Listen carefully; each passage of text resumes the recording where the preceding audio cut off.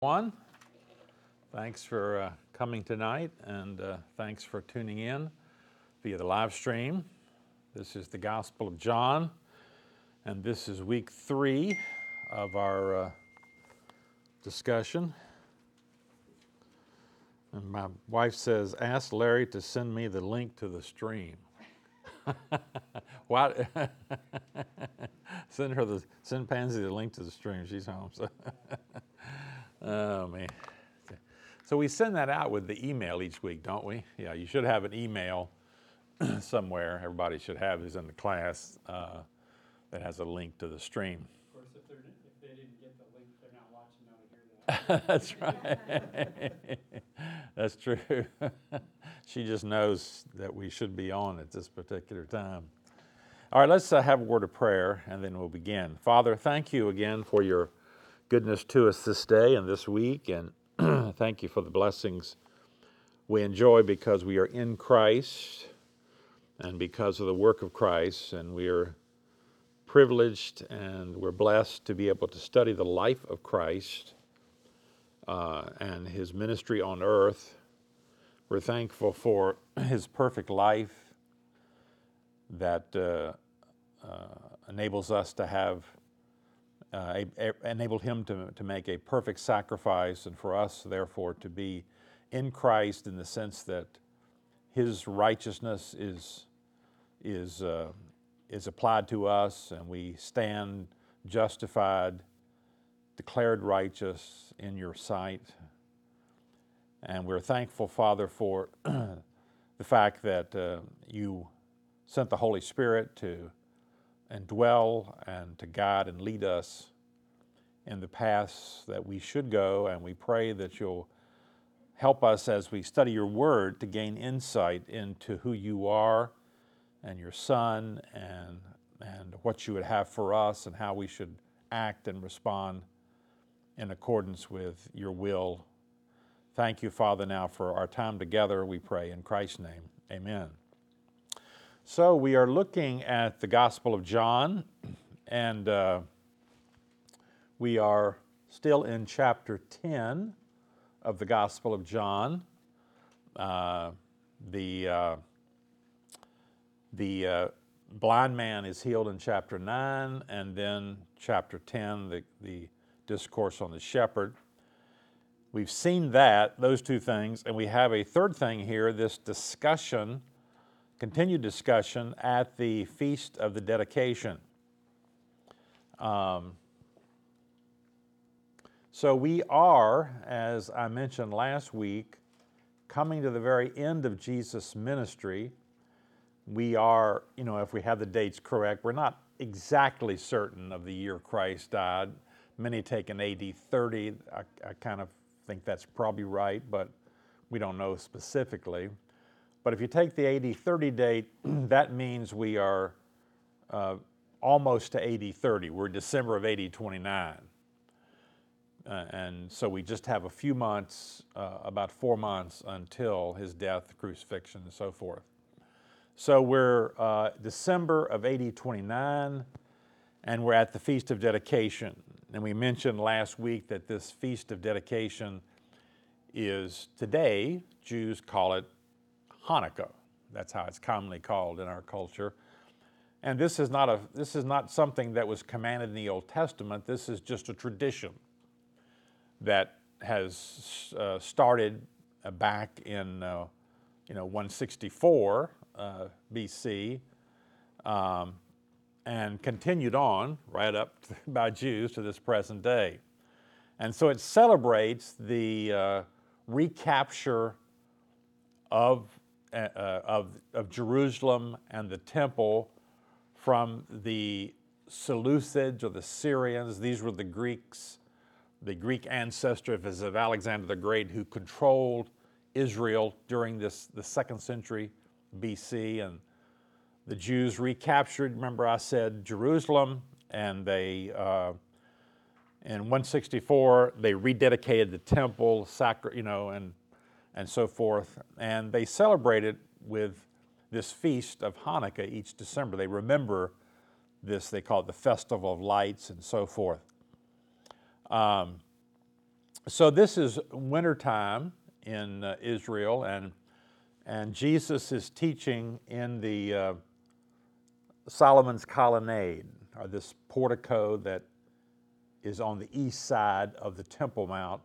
This would be Herod's rebuilding of the temple that we're looking at right here, but this is where the temple has always stood. And of course today, you can go there to the Temple Mount. It's still the same size as it is today if you go there to Jerusalem. But on the right side over there where you see that building over here, which is the Stoa, this is where probably the Sanhedrin met. That today, and if you go to that area today, that would be where the Al-Aqsa Mosque is. There's a mosque there. And then where the temple's at is the Dome of the Rock. This is just a memorial to the place where, Muhammad supposedly ascended into heaven and so forth. And it's not a mosque. Sometimes it's called the Mosque of Omar, but it's not an actual religious mosque. That's on the site of the temple, pretty surely today. So that's the setting here that we're talking about. It says in verse 22, they then came the festival of dedication at Jerusalem. It was winter, and Jesus was in the temple courts walking in Solomon's Colonnade. And that brings up the question of messiahship, verses 24 through 31. The Jews who were there gathered around him, saying, "How long will you keep us in suspense? If you are the Messiah, tell us plainly." I say, the Jews wanted Jesus to openly and plainly tell them if he was the Messiah, the Christ. Jesus had done so privately to the Samaritan women, but because the term had too many political and military connotations in his day, he would not use the term among his own people except to his disciples. And we talked about this last week where, remember at Caesarea Philippi earlier in his Galilean ministry, he asked them, "Who do people say that I am?" And Simon said, "You're the Messiah, the Son of the living God." And I said, the problem here, of course, is that for even Jews today, the problem then was they were expecting a Messiah who would come, set up his kingdom as the Old Testament prophesies, that the Messiah will come, set up his kingdom and reign and so forth. They're expecting that if you're the Messiah. I mean, it looked like he was in many ways because he did these miracles and so forth. And remember, there was these debates back and forth, he must be the Messiah. He's doing these miracles. Who could be doing those and so forth? But the problem is he's not made any, political moves. He's not tried to throw out the Romans as they expected, set up a kingdom, nothing like that. And the problem, of course, even for his own disciples, is that he has talked about, being killed and, dying and suffering under the, and that's hard for the disciples to understand. Remember, we read this last week, Matthew 16, where Jesus began to explain to his disciples that he must go to Jerusalem, suffer many things at the hands of the elders, the chief priests, the teachers of the law, and that he must be killed, and on the third day be raised to life. Peter took him aside and began to rebuke him. "Never, Lord, this shall never happen to you."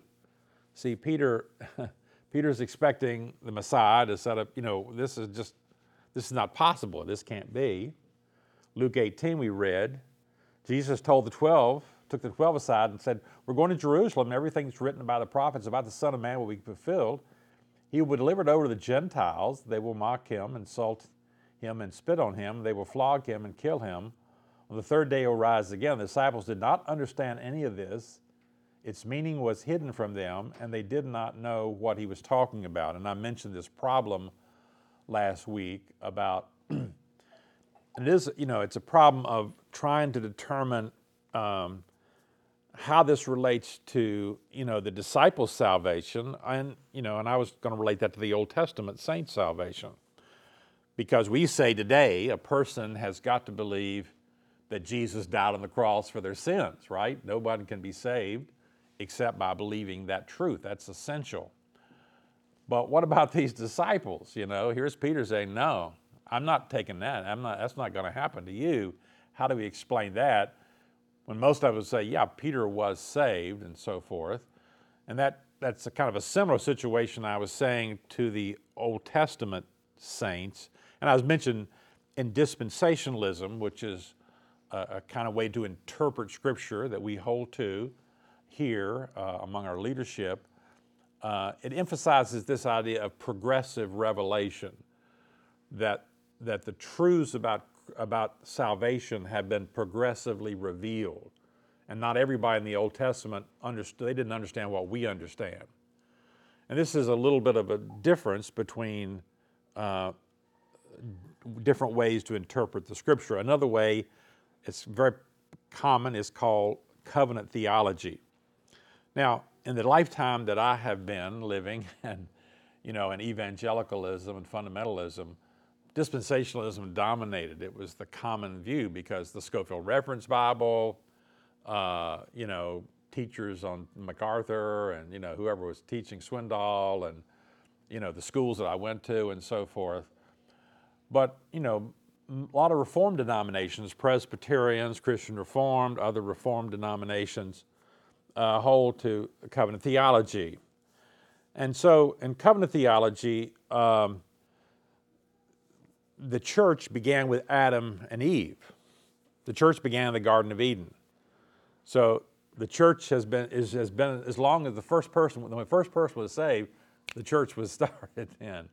So the difference between this covenant theology and dispensationalism is that this covenant theology sees a continuity, a lot of emphasis on continuity. The church has always been since the Garden of Eden. First person saved, the church, and the church has been going on. Dispensationalism says, no, there's more discontinuity. There's Israel and there's the church. Now, the covenant theologians would say, well, Israel was the Old Testament church, and we're just a continuation of that. And they continue a lot of things. That's why they baptize infants. Well, infant baptism is really just a continuation of circumcision. Infants were circumcised, so babies are baptized. You see how you get that. And so they don't see the church as starting on the day of Pentecost. Yeah, they see something happening, but they wouldn't say the church. So Israel, that was the Old Testament church, and the church is it's one continuation. So there's more continuity. And so when you hear them speak about people being saved in the Old Testament, they tend to, preachers and others, they'll tend to equate or say that Old Testament saints had a lot more knowledge than I think they did. They tend to think that Old Testament saints knew more about the Messiah and had more information. And there are people in the Old Testament who seem to know a lot. David certainly knew a lot about the Messiah and his coming. But a case like Abraham, where he's sacrificing his son Isaac, well, Isaac, says, where's the sacrifice? Well, God will provide. So Abraham knew all about Jesus, Well, I don't think so. I don't think that's what he was really knew about Jesus and his birth and the virgin birth, So we tend to emphasize more discontinuity. That is, and so how do we explain Old Testament salvation? Well, we explain, and that we can explain what the problem the disciples here. Remember, I mentioned this before, but if you look at the doctrine of salvation, we've got, three things we want to look at. We want to look at the basis of salvation. What's it based upon? How is it possible? It's based on the death of Christ, and everybody agrees with that. Covenant theologians and so forth, and we all agree that if anybody is saved in any dispensation at any time, from Adam, if Adam was saved, I think he probably was, If Adam was saved, right up to the last person saved, they're saved because Christ died on the cross for their sins. And so even a guy like Abraham was saved, even though Christ hadn't died, he would die for Abraham's sins. As Paul says in Romans 3, he talks about the fact that he died for sins that, God sort of saved Abraham on credit. That is, Christ hadn't died, but this was imputed. Christ was imputed to them as though he would die. So there's the basis of salvation. Everybody agrees on that, the basis of salvation. Everybody agrees about the means or the instrument of salvation, faith. Anybody who's ever saved, Old Testament saint Abraham, Jacob, anybody, if they were saved by faith. We're saved by faith, faith alone. So we agree on those two things. The difference here is the content of salvation. What do you have to believe? And dispensationalists emphasize a progressive revealing of the content. That is, Adam and Eve have Genesis 3:15. The proto-evangelium, as it's called, someone is going to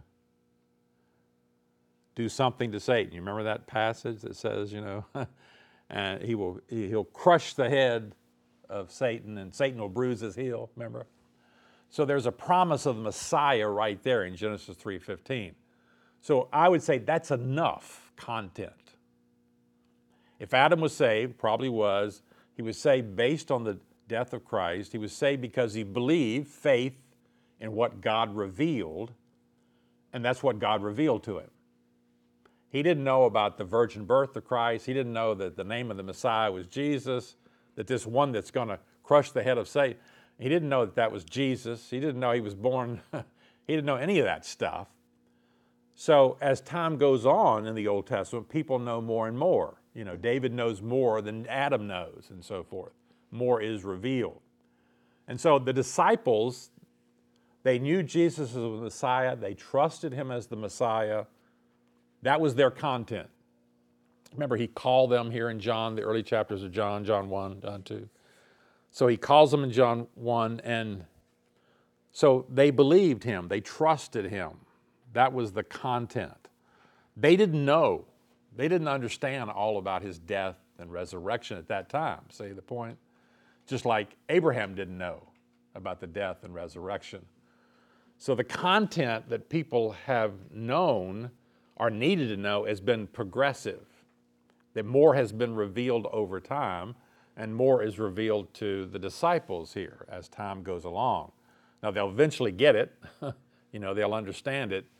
They don't really probably understand it fully until, after his death, after his resurrection, then they understand all what's going on here and all these kinds of things. So I think that it's easier to understand Old Testament salvation that way, rather than trying to say that they had a lot more knowledge, that somehow they knew about Christ, or they understood.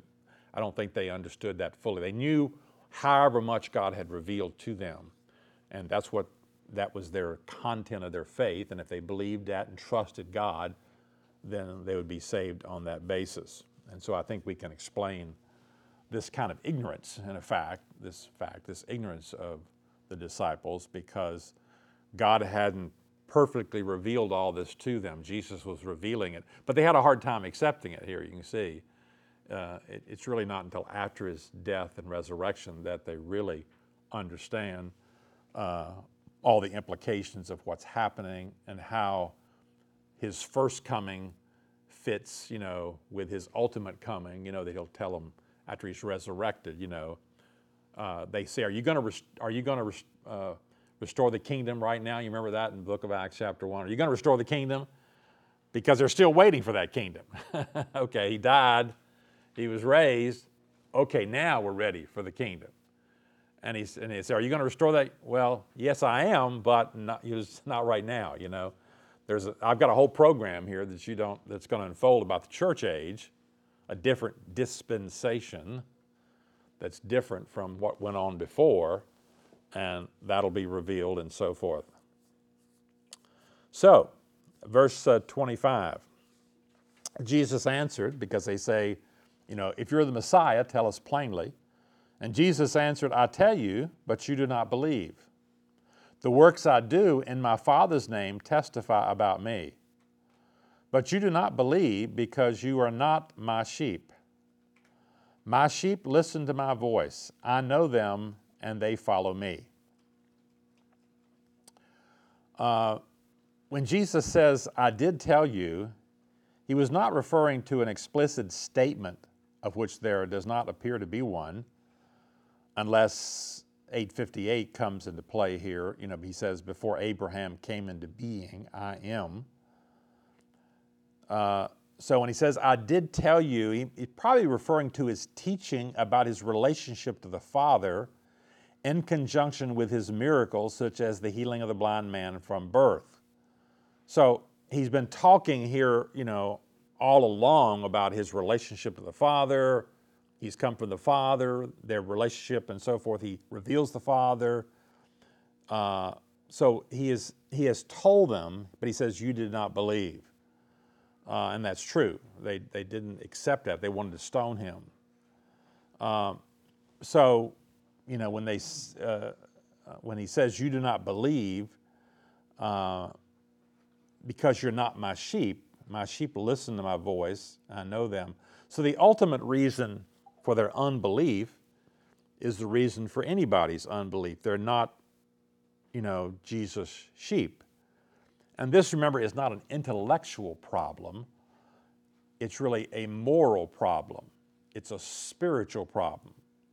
They're not Jesus' sheep, So the reason unbelievers don't believe, the reason we didn't believe at one time, is not because of some intellectual deficiency, it was because of sin, wasn't it? It was because of depravity. It was a moral problem. It was because we had ultimately, we were separated from God. We hated the things of God. We didn't understand the unsaved person, the person without the Spirit, Paul says, 1 Corinthians 2:14, does not accept the things that come from the Spirit of God. So there's a natural animosity that we had as unbelievers, or unbelievers have, that these people have, to spiritual things. And so they're not going to believe unless God does a work, unless they're one of his sheep, as we know. He says, my sheep listen to my voice, I know them, they follow me. Verse 28, I give them eternal life, and they shall never perish. No one will snatch them out of my hand. My Father who has given them to me is greater than all. No one can snatch them out of my Father's hand. I and the Father are one. Again, his Jewish opponents picked up stones to stone him. So as we have been told earlier that Jesus gives life to his sheep, now we are told it's eternal life. As a result, they will never perish. Even so, the power is not so much in the life itself, but in the fact that no one will snatch them out of Jesus' hand. But like everything else Jesus does, even his preserving action is not independent of the Father. It's the Father himself who ultimately stands behind the work of preservation. No one can snatch them out of my Father's hand. And the Father is greater than all, including Jesus, in a sense. So he says, my Father who has given them to me is greater than all. So when Jesus talks about the Father being greater than all or greater than him, we're talking about in what's called a functional sense and not an ontological sense. So what does that mean? Well, ontology has to do with being or essence. So the Father is not greater than Jesus as far as his essence or his being is concerned. They're equal. They're both God. But they function in a way that the Father is first and the Son is second.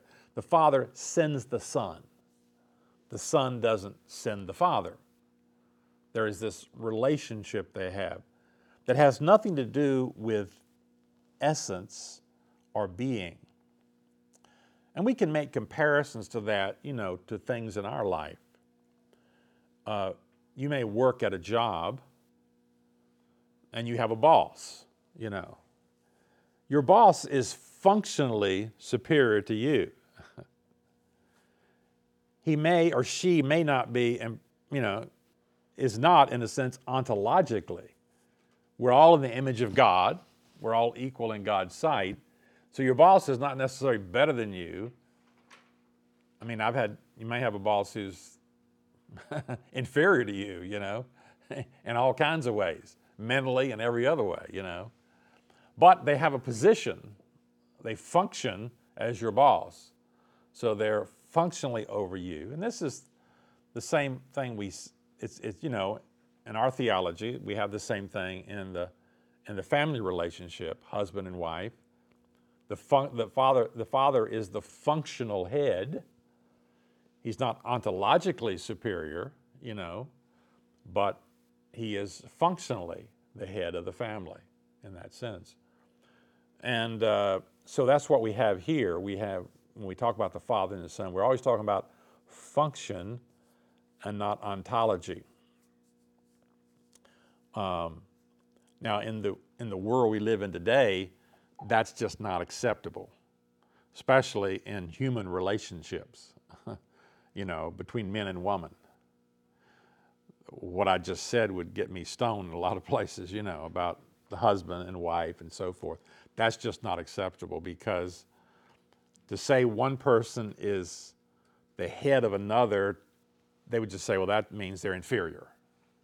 Well, that's just not true. Someone can be functionally over someone else, and it doesn't mean they're inferior to the other person. It has nothing to do with ontology, with essence or being.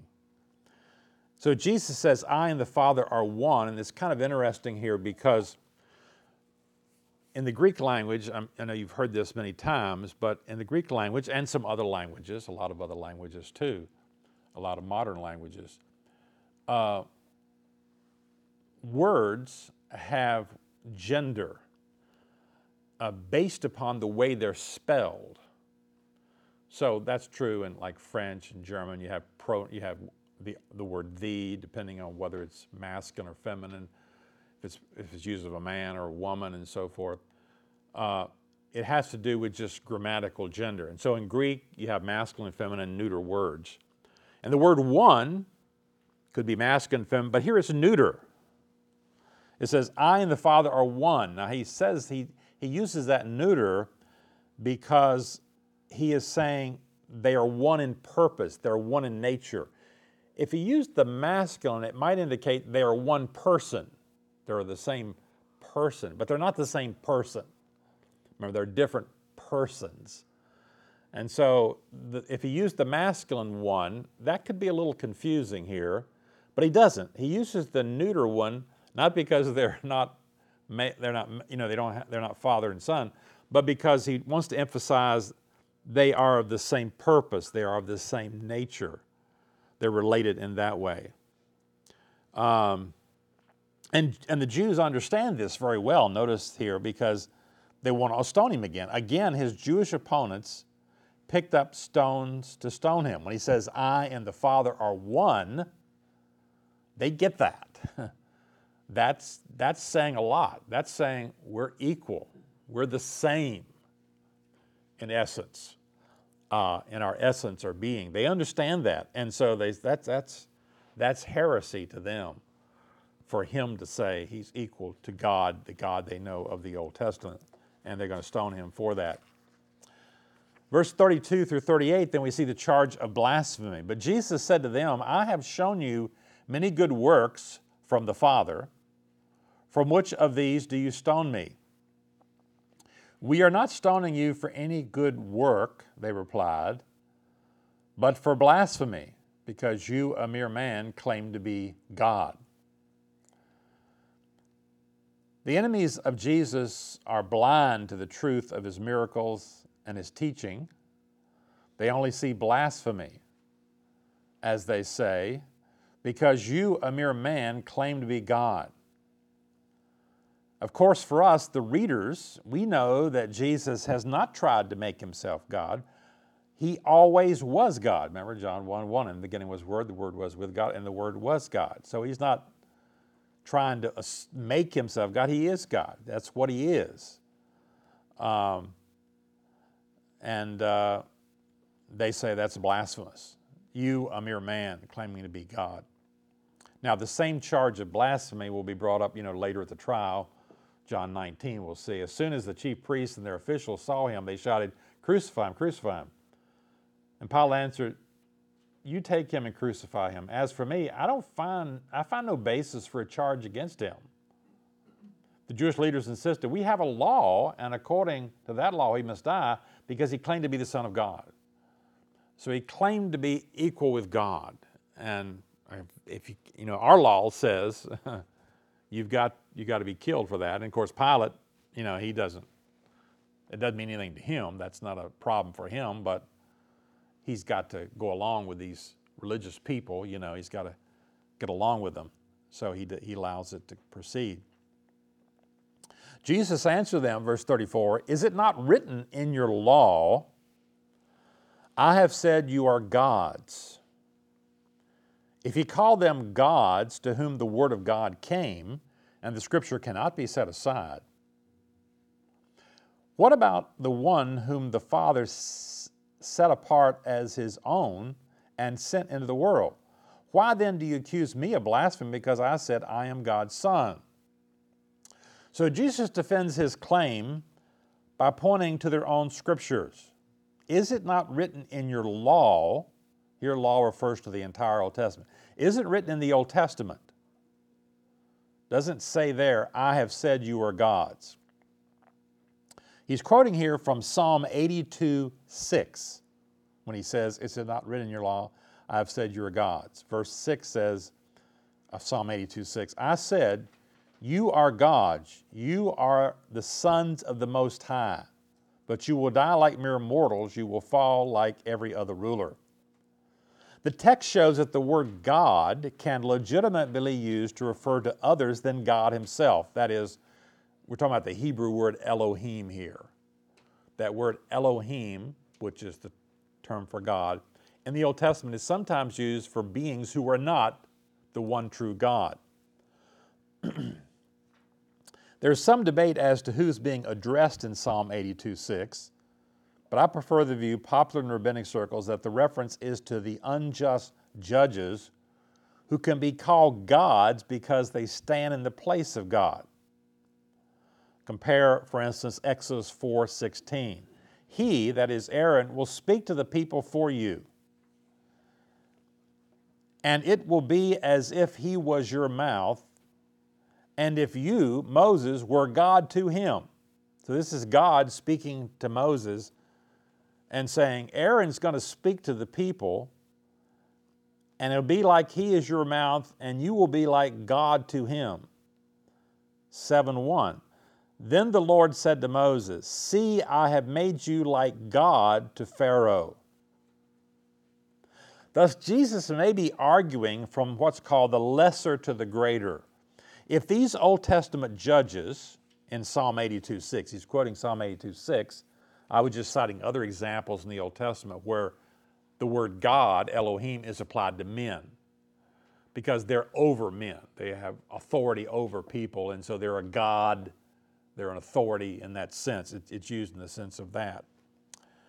And so Jesus says here, he's arguing if the Old Testament judges could be called gods because they were vehicles for the Word of God, then how much more is that title appropriate for Jesus, the one whom God set apart as his own and sent into the world? So the point here Jesus is making again is that it can't be blasphemy to use this word Elohim, this word God, to refer to a man. Your argument about that's got to be wrong. You're arguing that the word God can't be used of a man. Now, of course, Jesus, it really is God. That's much more. But he's saying, even if we just, forget about that for a moment. You got the charge of blasphemy because some man is being called God. Well, you got a problem in the Old Testament. you got a problem with Scripture right there.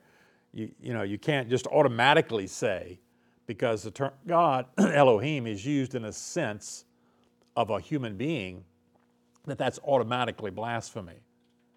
Now, of course, and if that's true that it's used of just this man who has this authority, then how much more is it appropriate to use the term God to refer to someone sent from God like me? It's whatever you think about me, I've been sent by God, I'm doing these miracles. How would that be inappropriate? He's arguing here. And so he's saying the Scripture cannot be set aside. The Scripture proves this point, it shows this, and the Scripture cannot be set aside means it cannot be annulled of its authority. It cannot be proved false. It cannot be emptied of its authority. And this is apart from the context right here, this is a statement by Jesus that we use quite a bit in other disciplines and other discussions. When we're talking about Scripture and the authority of Scripture, is Scripture inspired? Is it authoritative? Well, Jesus says it cannot be, if I could give the Bill Combs literal translation, it cannot be emptied of its authority. It cannot be loosed. It just cannot be, you can't take away the authority of Scripture. It has continuing authority. And this just has a lot of implications. The point here is that the Jews can't set aside the authority of Scripture just because Jesus has cited a text that argues against their charge of blasphemy. But in a larger context that we often use this, it speaks of the authority, the continuing authority of Scripture. And it says something here about when I'm teaching this class on how we got our Bible, one of the things I have to deal with is how do we know that the book we have, that's 66 books, how do we know those are the right books? How do we know those 66? We're talking about canonicity, the canon. How do we know which books are in the canon of Scripture? How do we know that? And so we have to deal with that. Well, the Old Testament part of that's very easy. The New Testament part is harder because we got Jesus talking here, but nobody's written a New Testament book yet. Now later we're going to get to some verses in John 14 and John 16 that are going to help us a lot, because Jesus is going to sort of pre-authenticate the New Testament. But it's easy when we talk about the Old Testament. That's easy. I don't have to. All I got to do is just rest right here. Here's Jesus. He's walking around on earth, and he's talking about Scripture cannot be emptied of its authority. Now we know he had the same 39 books we have. And Jesus never says in his ministry, I don't know about that 39. Let's face it. 38 I can go with, maybe 37. But those 39, there's just one or two in there. Job is not quite. And Jonah, that whale story, man, that just won't work. 30. No, no, he doesn't say any of that. He accepts the books that were in our Old Testament, same books. He doesn't question them. He doesn't doubt them. He says Scripture cannot be emptied of its authority. So we have numerous statements like that, numbers of this one and others, where Jesus testifies to the authority of the Old Testament. And this is certainly a very good one here, a very helpful one for us. That gives us confidence. He has the same Old Testament, and he has complete confidence. He doesn't say, "Hey, listen, what that verse is not quite right," or "Wasn't copy this." He never says anything. He accepts the 39 books that we have exactly. So that's a very helpful thing here. All right, verse 37. Do not believe me. The last thing here is, you remember, why do you accuse me of blasphemy? Because I said I'm not son of God's son. Do not believe me unless I do the works of my Father. But if I do them, even though you do not believe me, believe the works, that you may know and understand that the Father is in me and I in the Father. Jesus did not expect his opponents to believe him based solely on his own claims, But if he does what the Father does, then his claims deserve serious consideration. They should really not be ignorant of the works of the Father. But if they cannot believe Jesus, they should not believe the miracles, literally the works here. Jesus makes this same argument again back in verse 25. I'm doing all these miracles, I'm doing all the works of the Father. You should believe the works, even if you don't believe me. But they reject all that because they say, this guy's doing this because he's demon possessed. That's how they don't even believe the works. They don't even accept that. What's the results? Verses 39 through 42. Again, they tried to seize him, but he escaped their grasp. Then Jesus went back across the Jordan to the place where John had been baptizing in the early days. There he stayed, and many people came to him. They said, through John, though John never performed a sign, all that John said about this man was true. And in that place, many believed in Jesus. So Jesus' enemies still thought him to be a blasphemer, sought to seize him, but again he escaped. It says they tried to seize him, but he escaped their grasp. Doubtless because his hour had not yet come. Now we see a lot of those places where he escaped. We don't know whether, is that just God providentially working, or is that, I don't know how he was able to escape in all these cases, but as we say, his hour had not yet come. God's gonna, the plan is he will be taken and crucified, but not yet. The opposition has become so great that Jesus withdraws to the east side of Jordan where John had been baptizing. This is a place where we sort of talked about before, Bethany on the other side of the Jordan. Some of these places I show you on the map we're not positive about, but most of them we have a good idea, and that's where most people think this Bethany on the other side of Jordan. We're going to talk about another Bethany in just a moment that's very near, a couple miles from Jerusalem, the home of Lazarus, Mary and Martha. But this is a Bethany on the other side of the Jordan River and not right a suburb of Jerusalem. So John the Baptist's greatness does not consist in his performance of miracles. In fact, John never did any miracles. The Gospels say John didn't do any miracles at all. So his greatness here doesn't consist of the miracles. He never performed, verse 41, a sign. Never performed any miracles. And yet Jesus says in Matthew chapter 11, truly I tell you, among those born of women, there's not risen anyone greater than John the Baptist. That's an amazing statement. You have to try to unpack that one. Here's Jesus in Matthew and says, John has never done any miracles, but yet among those born of women, there's not risen anyone greater than John the Baptist. We'd say, what about Elijah? Man, he seemed pretty great.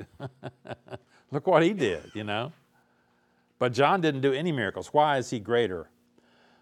Most people understand it this way, that John was the greatest of the Old Testament prophets in the sense that John had the honor of being the forerunner for the Messiah. John's greatness was in his mission and what he was given to do. There were prophets in the Old Testament. They talked about the Messiah and gave hints about the Messiah and gave little insights. But none of them were like John, who actually baptized the Messiah and spoke about the Messiah in those direct terms. So in the sense that he was this forerunner who was to lay down the path and for the Messiah, that is something great. He's the prophet who pointed him out. Said, here he is. This is the Messiah. All right, that brings us to the end of chapter 10 then, and we come then to chapter 11, the raising of Lazarus and the close of the public ministry. So chapters 11 and 12, that's the last of this public ministry. Chapter 13, we pick up the upper room discourse and this sort of private ministry to the disciples before his crucifixion. The first thing we see is the raising of Lazarus in chapter 11. Let's look at the background here in verses 1 through 16. We start with the sickness of Lazarus in verses 1 through 6. Now, a man named Lazarus was sick. He was from Bethany, the village of Mary and her sister Martha. This Mary, whose brother Lazarus now lay sick, was the same one who poured perfume on the Lord and wiped his feet with her hair. So the sisters sent word to Jesus, Lord, the one you love is sick. As I say, the family of Mary, Martha, and Lazarus appear 3 times in the Gospels. In Luke 10:38 through 42 is the incident where Jesus was in their home and Mary was criticized by her sister Martha for sitting at Jesus' feet while she did all the work. Only here we learn that Lazarus is their brother. Their home was in Bethany, which is a small village near Jerusalem. So there is Jerusalem, the Temple Mount and so forth, with the outline there of the city of Jerusalem. And to the east of the Temple Mount, there's a valley there, the Kidron Valley, a very kind of a deep valley. And then you go to the Mount of Olives. You go up high again, and the Mount of Olives is really higher than the Temple Mount there. And then you come back down on the other side of the Mount of Olives to Bethany. You can see on the far east there. This is what it would look like today. You can see Bethany. This, of course, this is the modern city, but you can see the Mount of Olives here, right here, and this is a graveyard all along here, all around the other side. This is a Jewish graveyard, and if you are rich and have a lot of money, I just remember just recently a Jewish guy, and I forgot who it was now. I can't remember who it was. It was some Jewish man who was very wealthy, got buried there recently. Costs a lot of money.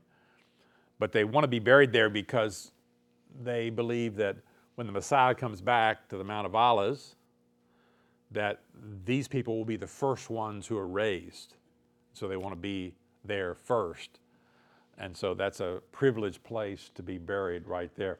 So you're really down here lower in Bethany, and you come up to the Mount of Olives, and you go down to the Kidron Valley, and then back to the Temple Mount here is how it looks today.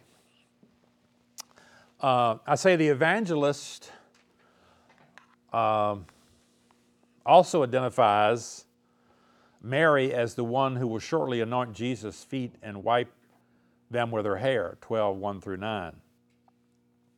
At this time, we learn that Lazarus is gravely ill. So when this illness occurred, the disciples sent word, we're told in verse 3, they sent word to Jerusalem. So to Jesus, they sent word to Jesus, who was, you remember, and at this suburb, he was at this Bethany beyond Jordan. Remember, they're in Jerusalem. So they send word to Jesus, who is in that place beyond the Jordan River there, to him. Now, Bethany is about, specifically, people say about 1 3/4 miles. So, people would just walk that. People would just walk that without thinking about it, 1 3/4 miles, because people walked everywhere that day. I mean, Jesus walked down to Jericho, that's 20 miles.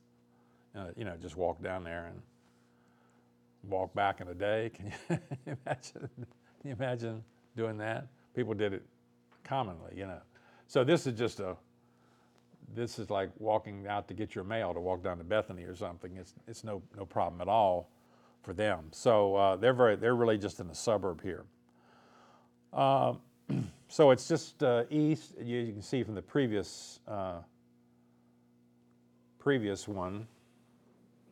Oh yeah, it's just pretty much east, maybe a little south on that map. Southeast of Jerusalem.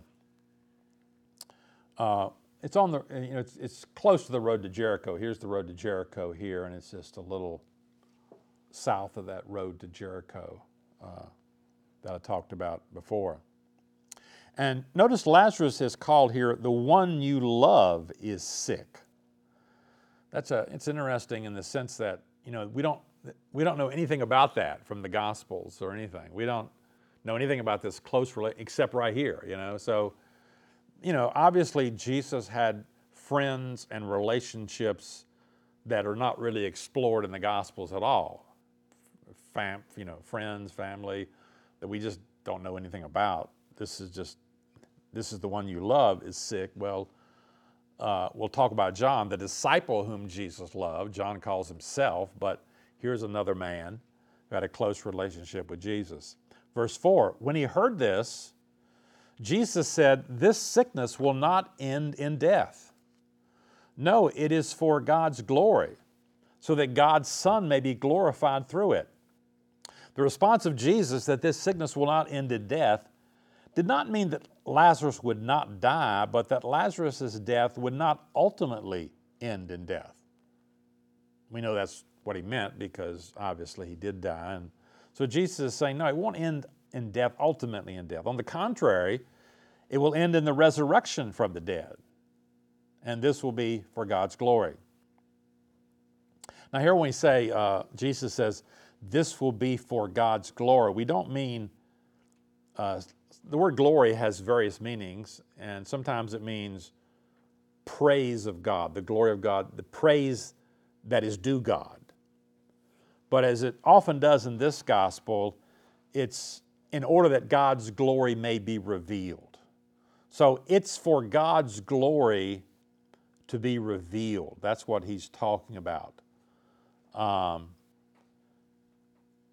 And that, it's like the man born blind we saw earlier in John chapter 9. You remember? His disciples see this man born blind, and they say, who sinned? They asked Jesus, who sinned? Who sinned that this man is born blind? Did he sin?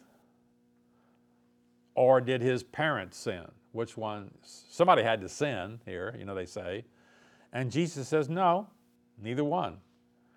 He was born blind so that, God's glory could be revealed, so that I could heal his blindness. And this would result in the fact that God's glory can be revealed and all in God's plan. And so God's, disclosure of himself, as we know, takes place preeminently in the Son. So that he says, so that God's glory may be revealed, so that God's Son may be glorified through it. So the raising of Lazarus is going to be an opportunity, just like the healing of the blind man, for the Father to glorify the Son, to point to the Son, to bring glory to the Son, to show who the Son is, even though, as we've seen, these unbelievers all around him reject all that. Verse 5, now Jesus loved Martha and her sister and Lazarus. So when he heard that Lazarus was sick, he stayed where he was 2 more days. But if Jesus loved Martha, Mary, and Lazarus, why did he wait 2 more days until the death of Lazarus, as we'll see in verses 11 through 13? Why did he wait for the death in order to go to Bethany? So Jesus is delaying his coming to Bethany. He's waiting for the right time, for the divine signal, which is the death of Lazarus. This death of Lazarus is going to accomplish ultimately God's purpose. It's going to result in the strengthening of the faith of Lazarus' family, of Mary and Martha. It's going to strengthen the faith of some of these onlookers who have come there to mourn Lazarus and so forth. So God has a purpose in allowing Lazarus to die, just as he has a purpose in allowing the man to be born blind. So again, I remind you of what I've told you many times, and we all know it's just hard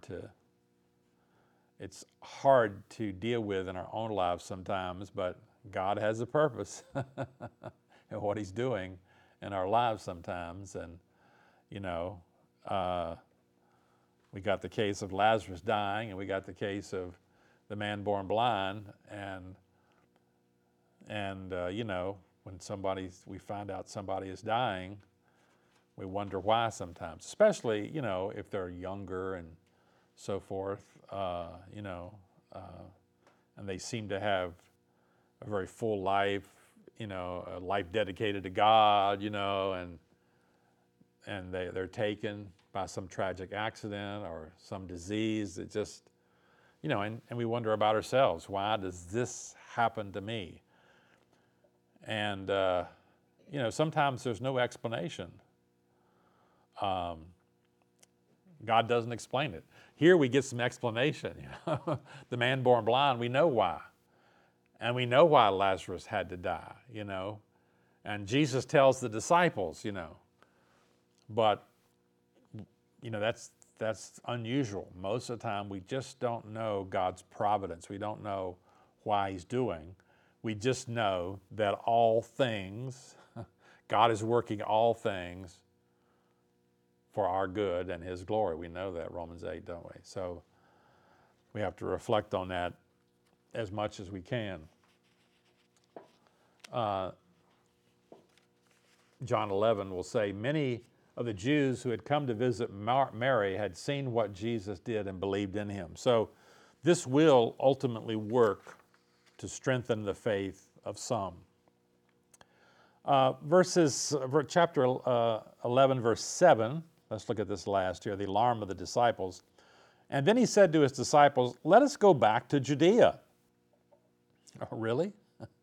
But Rabbi, they said, a short while ago the Jews there tried to stone you, and you are going back? So, Jesus is on the other side of the Jordan, and Jesus says, let's go back to Judea. Let's go back to Bethany. Let's go back to where Lazarus is sick, and dying. And they say, really? So after the 2-day delay, Jesus announced his plans to return to Judea and invites his disciples to go with him. But they're filled with fear for his safety.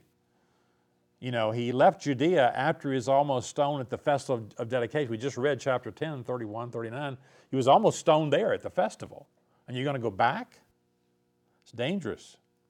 Verse 9, Jesus answered, are there not 12 hours of daylight? Anyone who walks in the daylight will not stumble, for they will see this world's light. It's when a person walks at night that they stumble, for they have no light. So take that literally at first. It just means that, there's 12 hours of daylight, and if you walk in the day, you probably won't stumble around.